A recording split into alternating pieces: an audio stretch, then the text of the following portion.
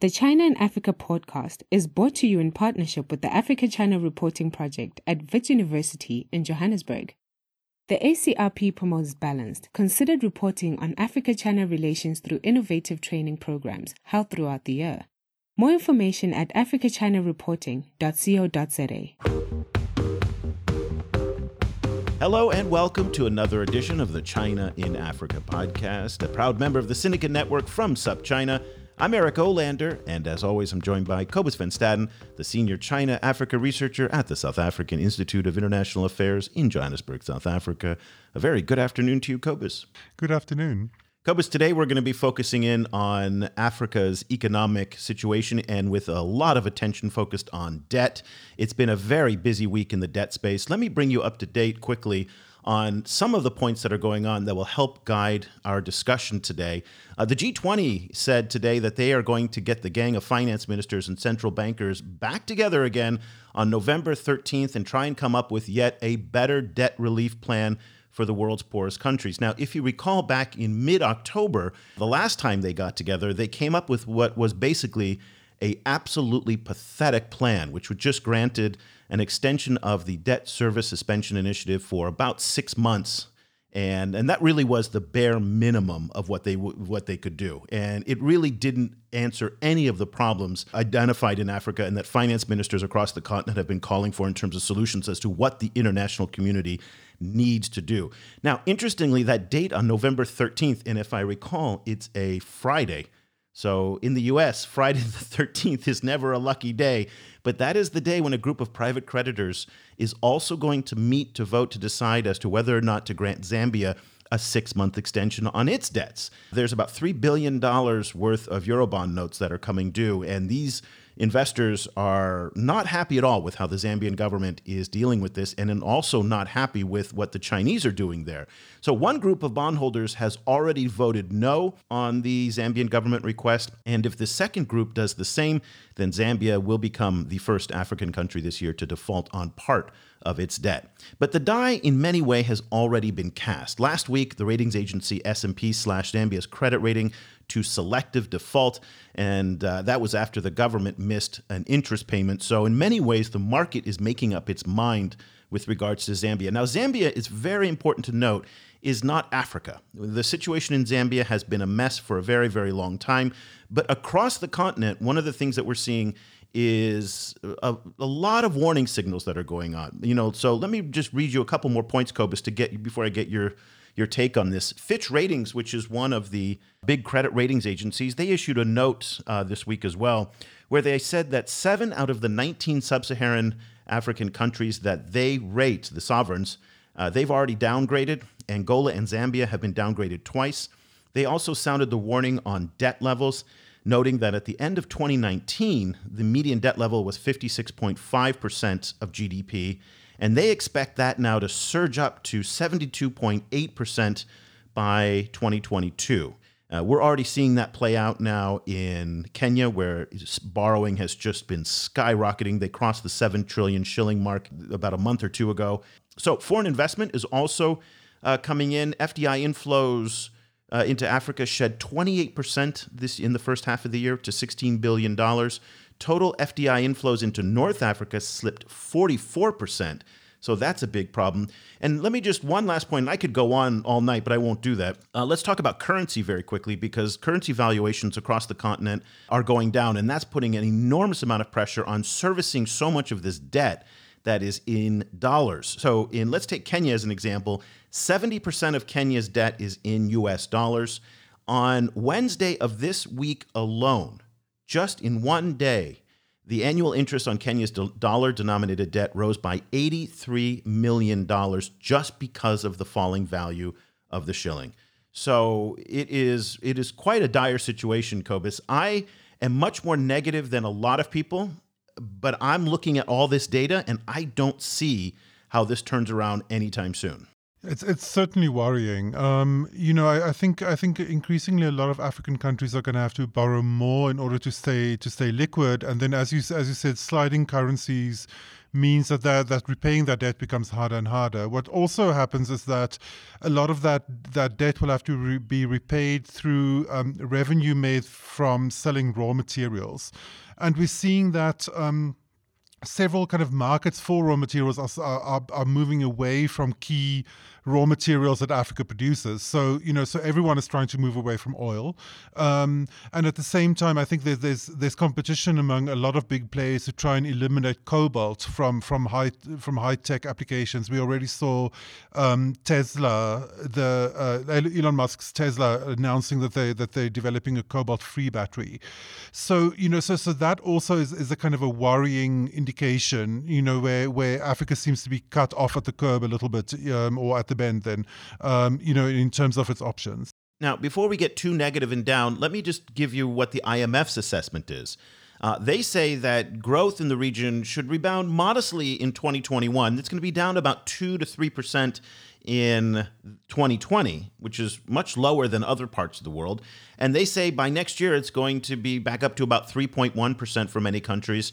And then a full return to 2019 levels, which was very strong, will come back in 2022, 2024.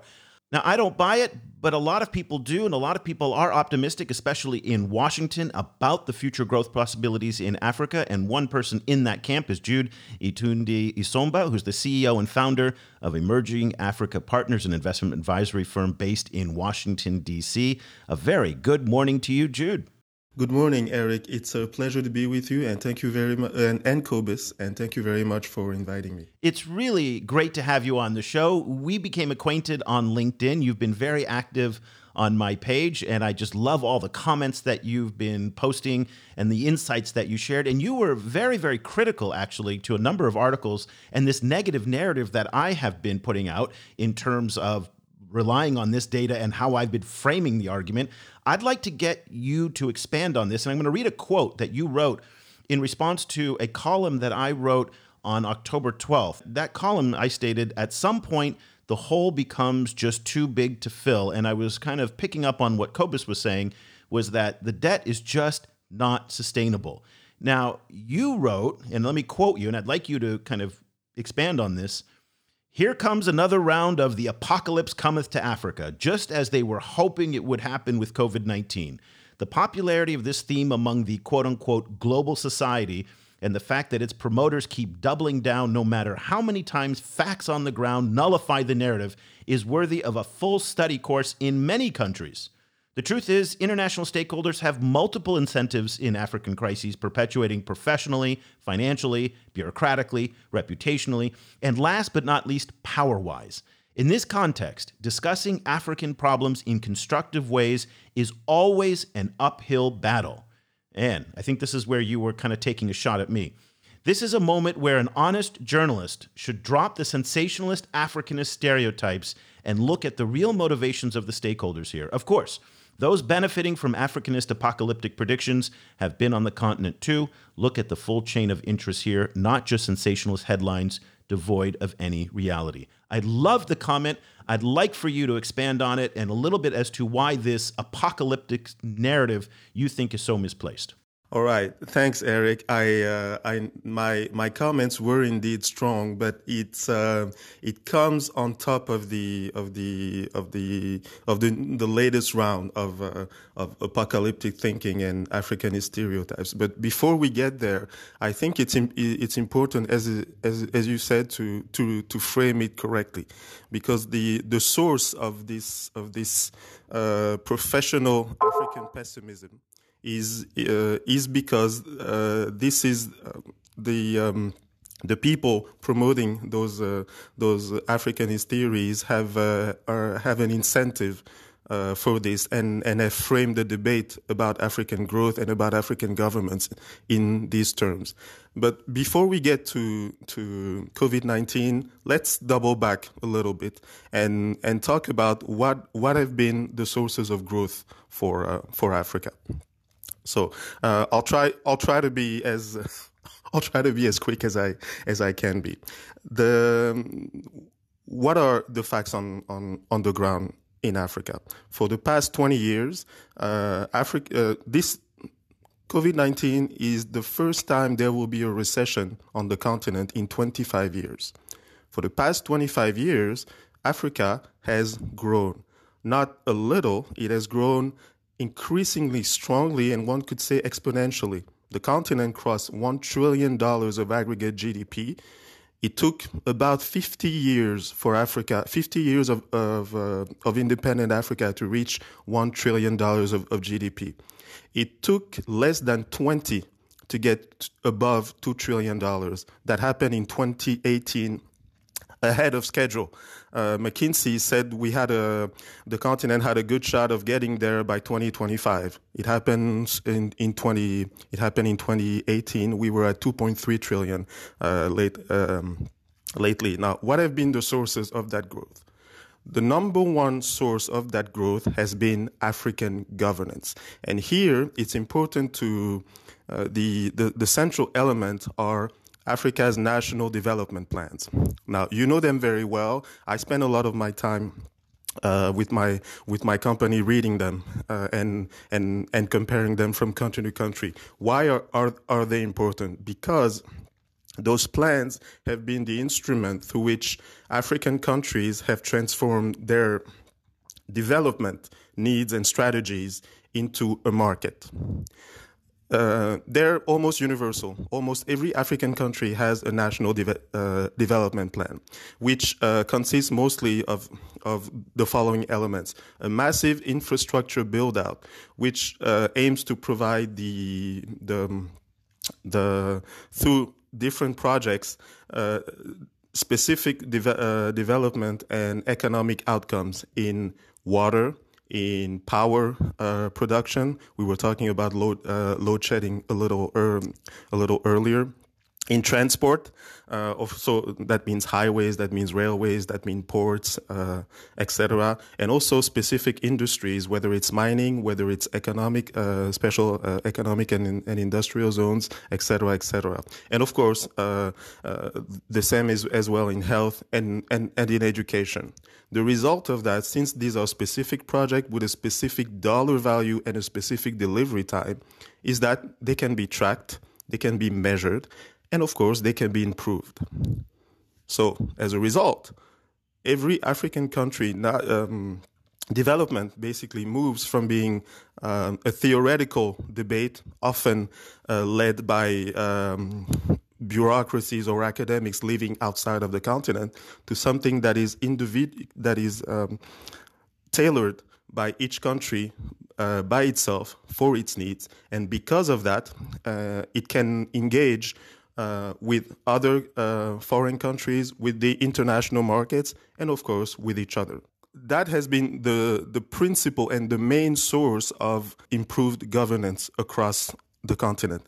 That's the number one source of African growth. How do you foresee Africa's growing debt load impacting on this planning, this ability to plan and to make decisions? It seems to me that in a lot of ways it's going to constrict some of the options for African governments, because they particularly in terms of rolling out development initiatives, because so much of their revenue will have to go to servicing debt. You and Eric are absolutely right. The debt is an issue that needs to be handled if Africa is to get back on track towards growth. But the debt is circumstantial. It's basically this is a circumstantial crisis that needs to be managed as such. The long-term trends are the trends that have propelled forward African growth. And just to finish, so I talked first about African governance. The other element of this show is called the China-Africa Project. The other element of African growth has been trade with Asia, and within Asia, of course, China in the lead by very far. Now, here it's important when talking about China, and you will see how that ties into the debt when I finish, because it's important to see, because people often frame China's involvement on the continent in terms of what Africa needs from China. The truth is, what they should really look at is, what does China need from Africa? And basically, we know that because President Xi has spelled it out for us several times, especially in his in his speeches in front of the Communist Party Congress. So there are basically four needs that are driving China's engagement with the continent that are all related to China becoming what it calls a harmonious, developed society, and which is really becoming, which in common terms should be called becoming the world's dominant economy that has organized globalization around itself. Now, to get there, it wants four things that it's seeking in Africa. Number one, reliable long-term access to commodities. This means, of course, oil and gas, of course, iron and copper, but also the commodities for the fourth industrial revolution, such as lithium, such as cobalt, and others. This also means agro commodities, which are a growing need for China, because the standard of living is rising and people are consuming more, and Africa is basically the only region of the world where you have high productivity gains that are still possible in terms of arable land. So number one, reliable long-term access to various kinds of commodities. The second need is what I call supply chain partners. As China gets richer, it also becomes too expensive for a whole series of industries that will need to be offshored. China's objective is to offshore those industries to allies who can organize those supply chains in coordination with the Chinese markets, and actually become suppliers to the Chinese markets, suppliers of low-cost product, exactly the way China was to the United States. A third one is, we could say, exports and norms. For China to what I call for China's fourth industrial revolution economy, what I like to call the new China. New China will need to export as well. It will need to export high-tech products, and in order to do so, it will also need to export its norms. Its norms in technology. That explains the big fight that is happening now between the United States and China about 5G, because it's about the norms, and also the commercial norms. International commercial law is heavily dominated by American law firms in almost every country. Well, that's an area that the Chinese have targeted, because that's an area of comparative advantage. If they can extend their influence in that realm, they'll be able to expand their products and their businesses across the world that much faster. And related to that, there's also the issue of early adopters. China needs entry points to get to to get its product and to get its norms to the international market. So Africa is a low base and high growth potential area where they can push forward those norms. And a final one, of course, is diplomatic allies who can spread a favorable view in general of Chinese influence. Would you allow me to disagree with most of what you've said? And I'd like to get your take on this, just for the spirit of our conversation today.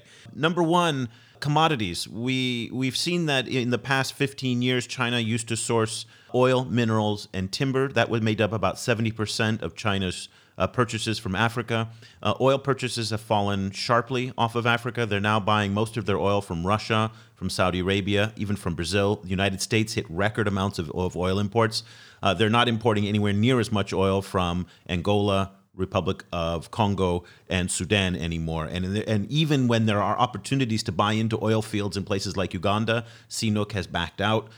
So their appetite for oil is not as much. Their appetite for timber has also fallen, in part because of scrutiny from environmental organizations in Gabon, also because they are sourcing a lot more timber from Central Asia, Southeast Asia, and other points along the Belt and Road. So Africa's commodities are not anywhere near as important to China as they once were 15 years ago, simply because the Belt and Road is now there, which it wasn't a reality 15 years ago, but it's there now. Very quickly on the fourth industrial revolution commodities, I think you're absolutely right.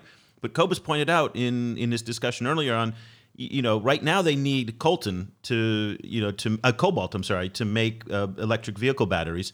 But Elon Musk is pioneering a new way to try and move on from that. But lithium is now being sourced out of Peru, again, Belt and Road. Africa doesn't have the place in the supply chain that it once had. Agriculture is a non-starter. Africa can't feed itself. Africa does not do industrial agriculture to be able to supply a market like China the way that Brazil, the European Union, even Russia can, and certainly the United States. They just passed this week, there was just an announcement made that Tanzania will start exporting soybeans into China, but that's not for China, really. Let's be very, very clear here. This is a deal that's made to help Tanzanian farmers. China consumes 103 million tons of soybean every year. Africa will not be able to produce anywhere near that. And then finally, on supply chain partners, look what happened. We were supposed to have a podcast with you on Monday, but we canceled because Cobus was blacked out because of Eskom and load shedding. And at the end of the day, if the infrastructure isn't there to be able to support manufacturing, the China market just requires way too much. And I'm sitting here in Southeast Asia and ASEAN, and these guys, their manufacturing is going up through the roof. Africa simply is not going to be capable to pick up the kind of manufacturing that China needs to do at the volumes that it does. The scale that China produces stuff is eye-watering. Now, I will agree with you on exports and norms. You're absolutely right. And then also on the diplomatic allies part, this is something we've been saying for a long time, to shift from economic importance to political importance. And those diplomatic allies are going to be super important. What's your take on my assessment? I think you just made an excellent example of professional pessimism about Africa. Okay. It's fantastic. Not intentionally, by the way. Not intentionally. I just, just being very clear there. So, okay, but go ahead. Again, let's back up. You remember the Economist headline in 2000 or 2001? I think it was 2000. Africa, the hopeless continent. They had to make sort of amends 10 years later with Africa, the hopeless continent, saying we are so sorry that we missed the biggest economic story of the beginning of the 21st century, which was the beginning of growth in Africa. Why had they missed it? Like you, they focused systematically on the negative. One, like you, they were incapable of thinking strategically and long-term about what those opportunities meant. Like you, they could not identify what the sources of growth were. When I've laid out the Chinese needs per Africa, those needs, some of them are long-term, some of them come after the other.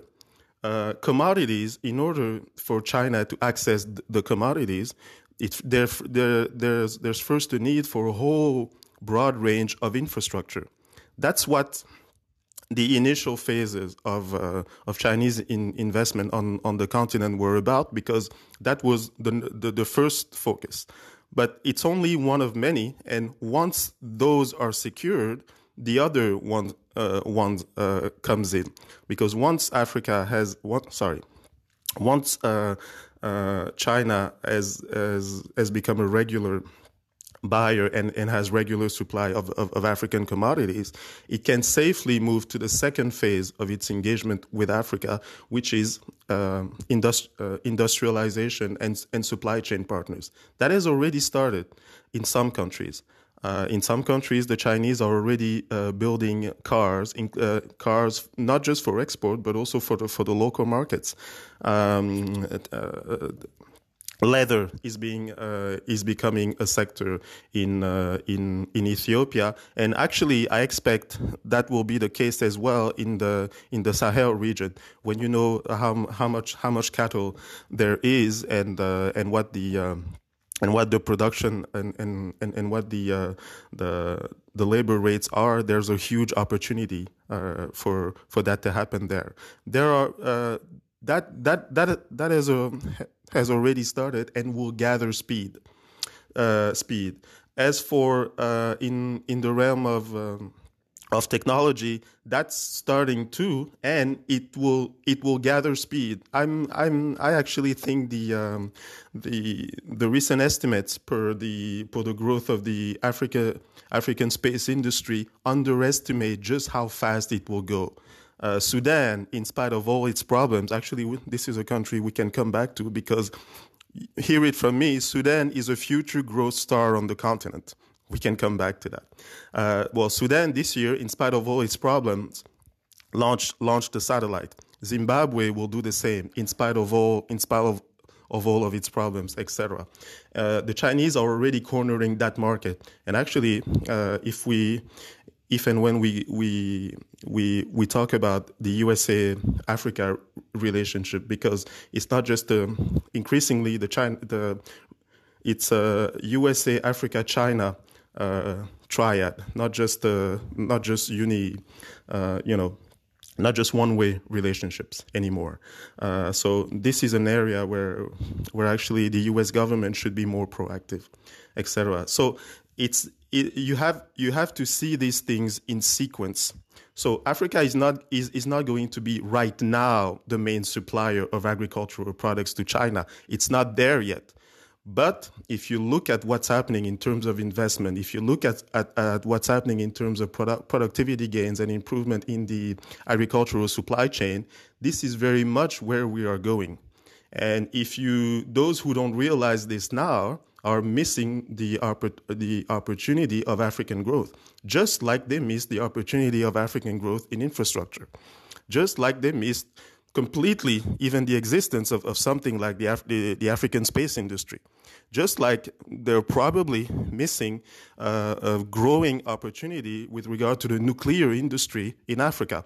In this case, it's Russia that's cornering the market. That's one of the main themes that was one of the main themes of the Russia-Africa Summit. Russia is cornering small modular technology, SMR technology, for the continent, which is a great fit for Africa's needs. So basically, my point is you need to look at the opportunities for growth and the relationship between China and Africa, which is central to that growth, in sequence. They're not all going to come to the fore at the same time. They're not all going to materialize at the same time. Actually, they need to be in sequence. But if you look at that sequence, it's a sequence that lasts for 30, 50 years easily. That also explains China's particular keen interest in Africa, because the opportunities for the long-term opportunities for growth last a century, from a very low base to the sky's the limit. Cobus, you heard the more pessimistic view from me, as I think the negative narrative, as Jude would say, and then you heard the more optimistic view from Jude. Where do you kind of fall on that spectrum? I probably fall a little bit in the middle. I do see a lot of these opportunities that Jude was mentioning. But I do wonder a little bit, and Jude, I'd like to hear your input on this. I wonder a little bit, like to which extent kind of structural weaknesses within African economies and within African kind of governance systems are gonna kind of mess some of this up. I mean, we're talking at a moment, kind of when we're seeing kind of widespread public violence in Nigeria, for example, with attempts by the army to cover up some of their kind of outrages that they've perpetrated there, and like zero engagement between civil society and the government. In fact, the government, referring to protesters who were unarmed, kind of singing the national anthem as these violent kind of miscreants. And I worry a little bit not only about that on a national level, but then also about the interaction between different African countries to try and implement the African Continental Free Trade Agreement, which we've seen, kind of like a lot of kind of squabbling, a lot of difficulties, a lot of replication on various sides of the border. So where do you think, kind of this kind of, do you foresee some kind of governance renaissance in Africa, and then where do you think that'll come from?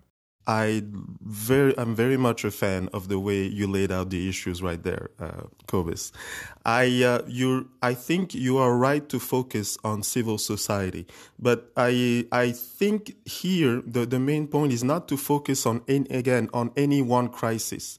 It's easy because Africa is so big, because it is so diverse. There's always something going on. There's always some type of crisis. So if you focus on them constantly, you will become a professional pessimist. And if your job and you get your money from and you get if you get your budget, if you get your reputation, if you get your influence based on your ability to treat those crises, that will turn you into a professional pessimist.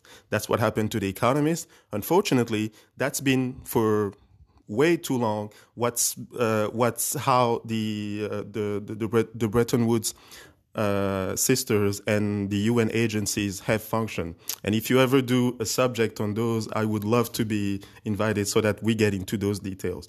Now, what's important about African civil societies is not so much, that they are often tragically clashing with the government often. It's what's more important, tragically again in this moment in Nigeria, and we can only send our condolences and our prayers to all the victims and hope that Nigeria finds a solution, which I trust they will, because they've been there before and they've actually had worse crises than this. But something that has systematically come out of those is the increased role of civil society, not just in terms of politics, but also in terms of governance. The reason the national development plans across the continent have been successful is because the civil society have bought into it everywhere. That's the reason they work. And we're talking. We can take the example of Cameroon. When the major projects program was announced, there was great skepticism, because often these were projects that were decades old, 20, 30, 50, sometimes as much as 50 years old. So, people were very skeptical of the government's ability to deliver. Well, fast forward, and the debate has completely changed. Why? Because they saw results coming to the fore, and it went from how are they going to do this? What are they talking about? To, hey, why aren't you doing that in my neighborhood, in my region? Why are you only doing that over there? And and that has started the process of engagement, where the civil society is actually pushing the government's performance in terms of governance and in terms of increased productivity of the public sector. You are right, Kobus, in that they can and should be doing better. Nigeria is actually, in terms of African national development plans, is sort of an odd duck, because in most other African countries they tend to have good national development plans, and their issue is to implement them well and better and faster. In Nigeria, they have a very active and extraordinary private sector. I'm constantly in awe of them. And by the way, allow me to shout out my former employer, Tony Elumelu, and the Tony Elumelu Foundation, with whom I work, and I was able to experiment and learn a lot of the concepts and ideas that I'm developing for you. He's definitely one of those pioneers making that happen. So Nigeria has plenty of Tony Elumelus and Aliko Dangotes who are implementing a whole bunch of businesses and needs for Nigeria's people. What Nigeria is still lacking is a national development plan that harmonizes it and that harnesses that talent towards development goals. So Nigeria is a bit the reverse of the continent, and that's where I think they need to work more in that sense. Okay, let's shift gears because our time is running out, and I know you have a busy day ahead of you. Let's talk about the U.S.-China Africa relationship, or more importantly, the U.S.-Africa relationship. You are sitting there in Washington, D.C. You follow what's been going on. It's been actually a very busy week in that space. Let's go back to, I think it was last Saturday or Sunday. U.S. President Donald Trump was on a phone call with the Sudanese prime minister and also the Israeli prime minister, and he talked about the Grand Ethiopian Renaissance Dam, and he suggested that Egypt should bomb it and blow it up. Well, that did not go down well in Ethiopia. Also, yes, no, it did not. It did not. And this, of course, is the same president who has referred to African countries as S-holes. This is the same president, of course, who has been on a clear partisan in terms of law enforcement on the Black Lives Matter movement. This is the same president who withdrew free trade privileges from your country, Cameroon, and also from Rwanda as well. He withdrew AGOA. He has not had a very productive relationship with Africa as a whole.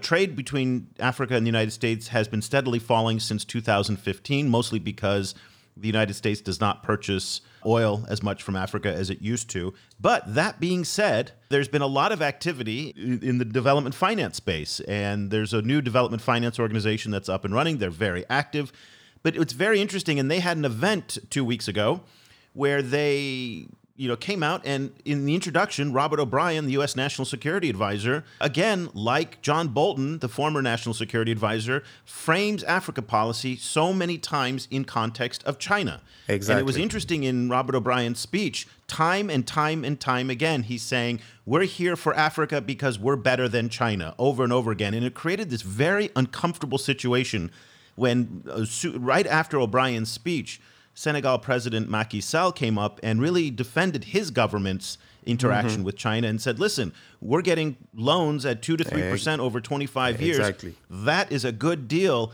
And it really felt insulting the way that the Americans were talking with Macky Sall present in the room there. And I'd like to get your take on where you think we are right now in the U.S.-Africa relationship, because it on one hand, it feels like it's lost, and on the other hand, it feels like it's very energetic. And I can't really tell which one, where, and where we are. It's definitely energetic. I hope it's not lost. What's important to remember is that the difficulties of U.S. policy in Africa did not start with this administration. The previous administration was, I hate to say, to be blunt, let's say it, was just as clueless, though for different reasons. But that would take that would take too much of our time to get into those specifics. What is important is the energy that's happening here in the United States with regard to Africa. There's definitely a realization across the board that Africa matters. That Africa matters, not just, we were talking about the drivers of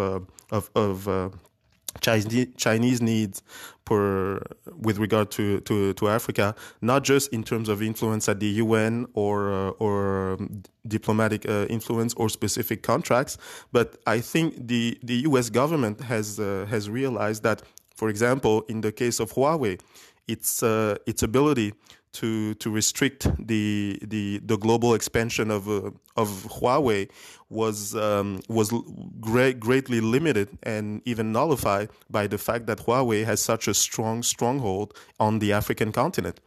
Talking about the spread of Chinese norms and in technology and in commercial law.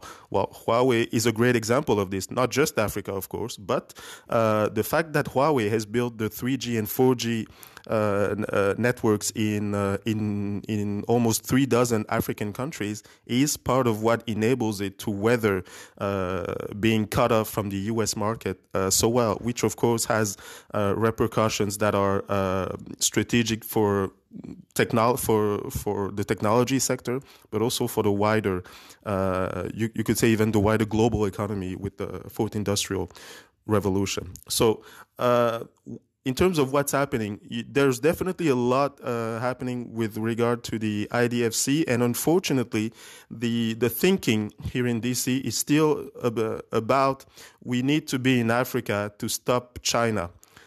So we need to tell Africans that they should not work with China. And that's unfortunate because it's counterproductive, because it's not going to work. One area where we do agree is your latest article, where you spelled out where the latest tech initiative from the U.S. government, which was designed specifically to sort of counter Huawei, was not going to work. I agreed with every single word of it because you spelled it out correctly. In a nutshell, the U.S. government policy needs to move away from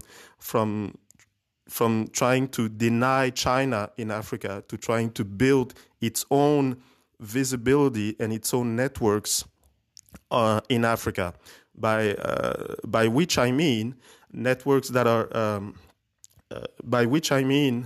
networks between decision makers, policy implementers, not just the presidents, but also the cabinet ministers, the government officials, and all the way up to the project managers, not just once, but on a regular basis, so that you know what these people are doing, what they want to do, and what they could do better on a regular basis. Out of that will come the themes that can be regrouped together and then fed back through U.S. officialdom, but also more importantly, U.S. companies. That's the main need. U.S. companies need that visibility. And it is because China has built that visibility in Africa through this constant engagement at the level of the presidents, at the level of the cabinet ministers, of the government officials, and all the implementers further down the line. And that this is something that is done on a regular basis. It's not once a year or once every 3 years with the FOCAC. It's in between, and there's regular back and forth. That's what has allowed not just the Huawei's or the technos.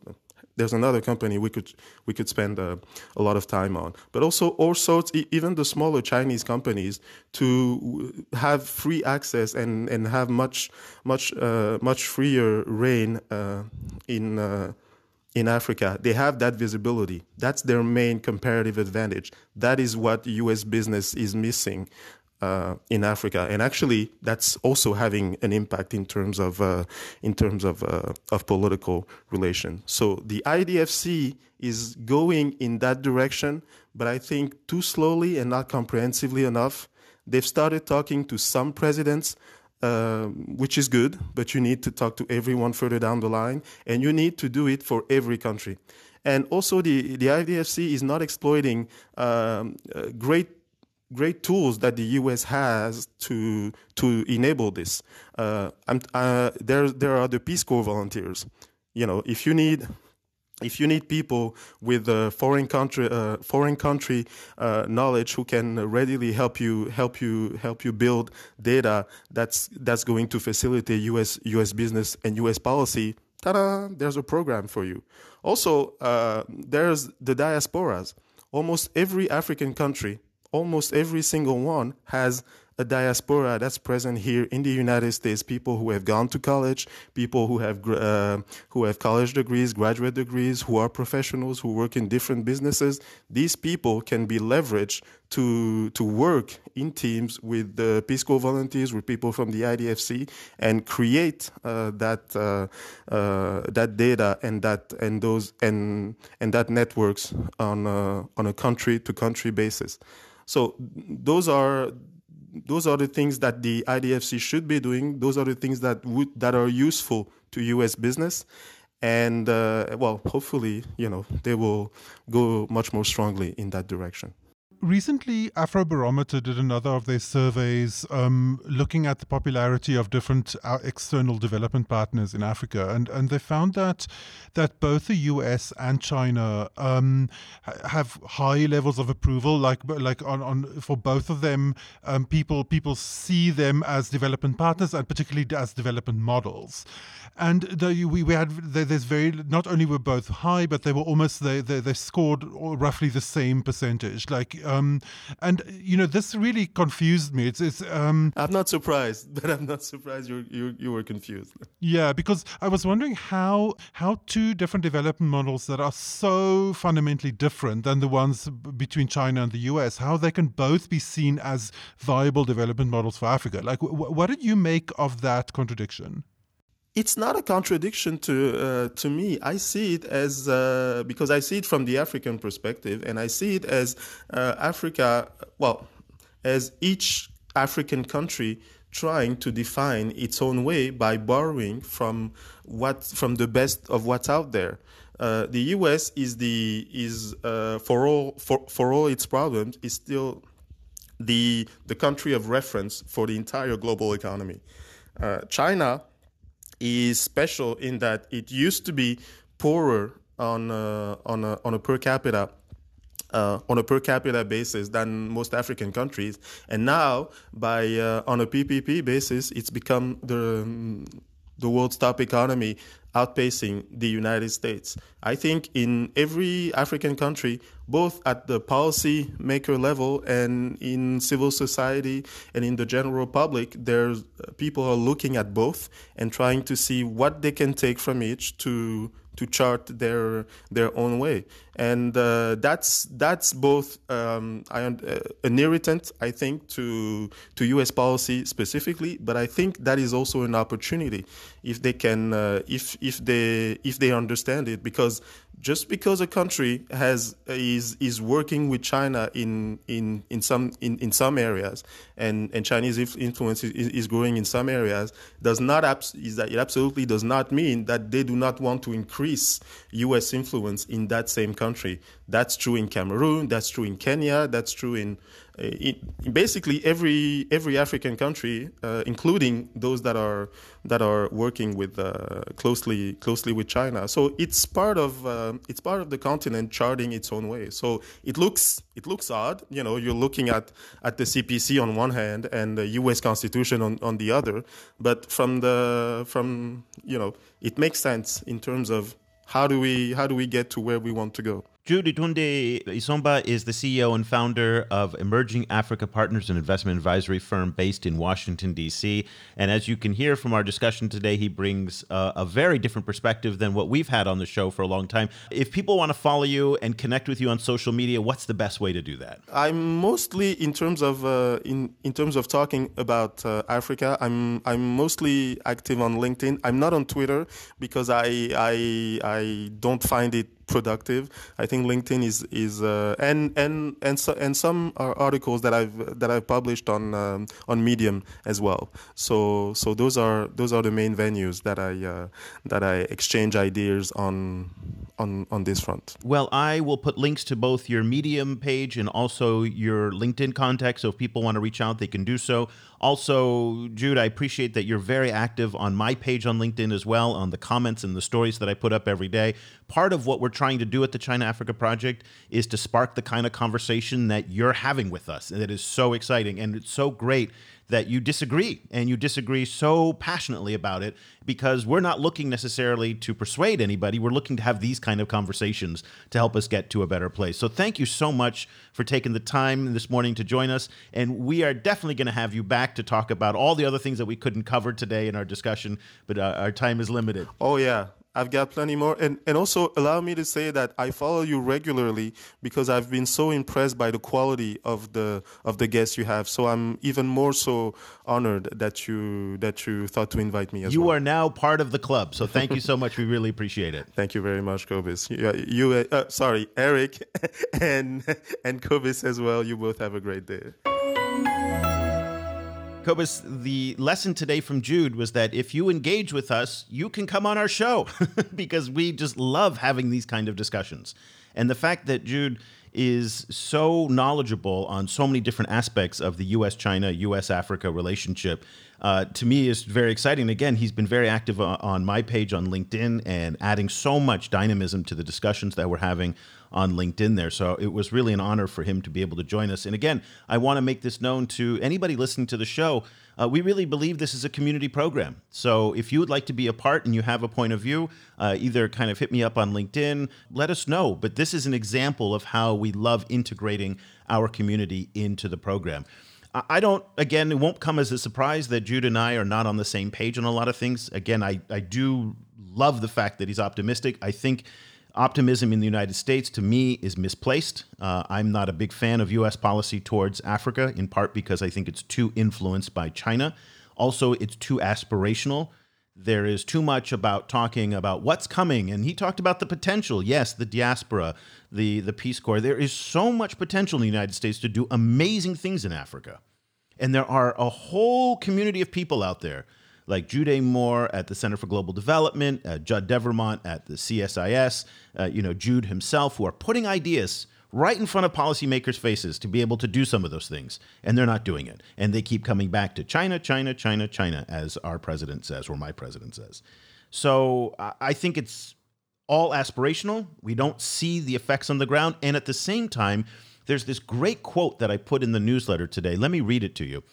It comes from Michelle Gavin, who is a senior fellow for Africa Studies at the Council on Foreign Relations. And I think she said it so well. And I put this quote in our newsletter today. She said, while Trump administration officials charge around warning Africans about the danger of doing business with China, they ignore the damage they've been doing to the United States' credibility and desirability as a partner.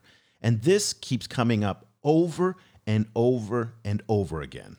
So whether it was about the dam dispute between Ethiopia and Egypt, or just this week again, things move fast in the United States, the U.S. objection to the Nigerian-American candidate to run the World Trade Organization, when the European Union, Japan, Africa, Latin American states all agreed for her to become the next managing director or director general of the World Trade Organization, the United States steps in and says no. Whether it was pulling out of the World Health Organization, that was seen as a slight. So there is so much that the United States is doing that is counterproductive.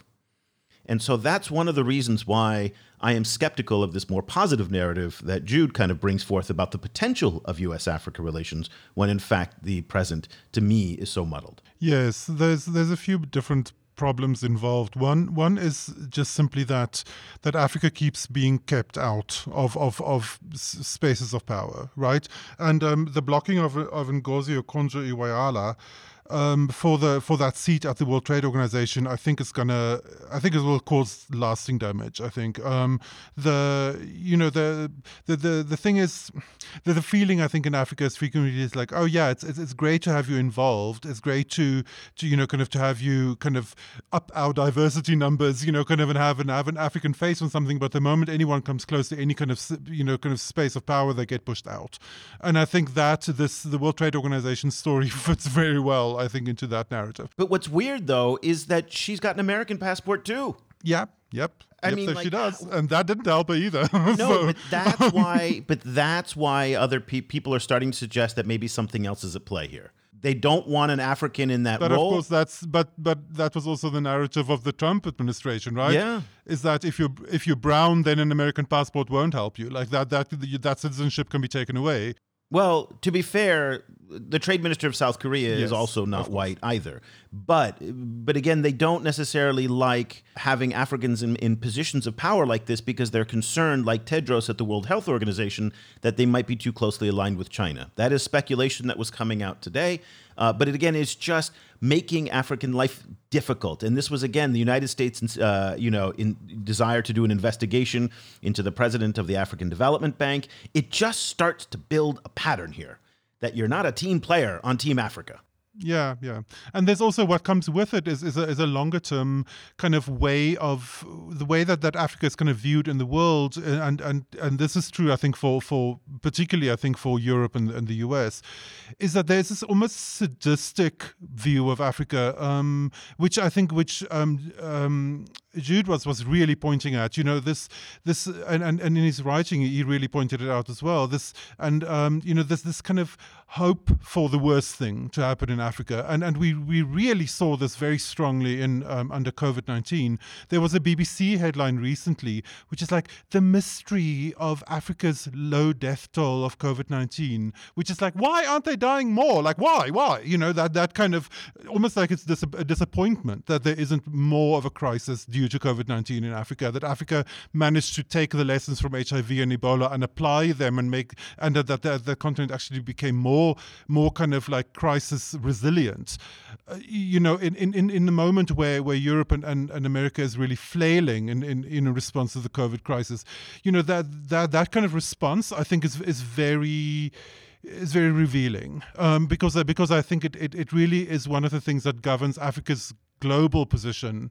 Kind of everyone is very comfortable with a kind of a pathetic, sad, powerless Africa. That is everyone's comfort zone. A more active Africa making their own decisions, that's a new space for everyone, and a lot of people are not comfortable with that, and they actually then hide that discomfort behind a set of other narratives, a set of narratives about African governance and corruption and blah blah blah. So I think he really has a strong point there. Is it because they're not comfortable with it, or more because they just don't have the vocabulary to talk about Africa in a different context? And this is one of the things that I see in France when I was working at France 24, the French TV station. The way that Africa was framed was very fixed. It's those traditional embedded narratives that we've talked about many, many times, which is war, famine, HIV, child soldiers, dancing babies, you name it, safari. Pick the 10 kind of memes, and that's how you frame Africa. And then all of a sudden, this kind of counter narrative comes in. And people just don't have the experience, the vocabulary, the insight, the perspective to talk about it that way. And in some ways, that's what's perplexing about the Chinese challenge in Africa, because China, although initially did not come in with that language, it's now starting to adopt some of that language. Wolf Warrior 2 was just the greatest hits of all those narratives, that movie that registered $1 billion. And you start to see in Shanghai subway stations and in Beijing and on TV now some of that kind of portrayal of the Western kind of dependence narrative that has become so common, that's now integrated into the Chinese narrative on Africa. But for the most part, you said something early on a couple years ago that China robs Europe of its narrative about Africa. And I wonder if that kind of plays into it. Yeah, I think so. Because in the end, Europe's narrative of Africa it's Europe's narrative of itself. Europe has always defined itself in relation to the other, and Africa was always other number one. The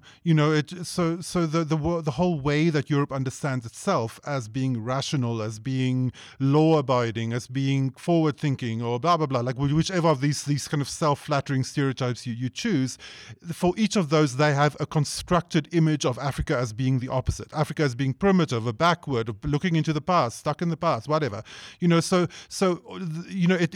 All of these perspectives of Africa are actually self-portraits of the West, and they're so kind of locked into them because it is in the end about their own self-definition.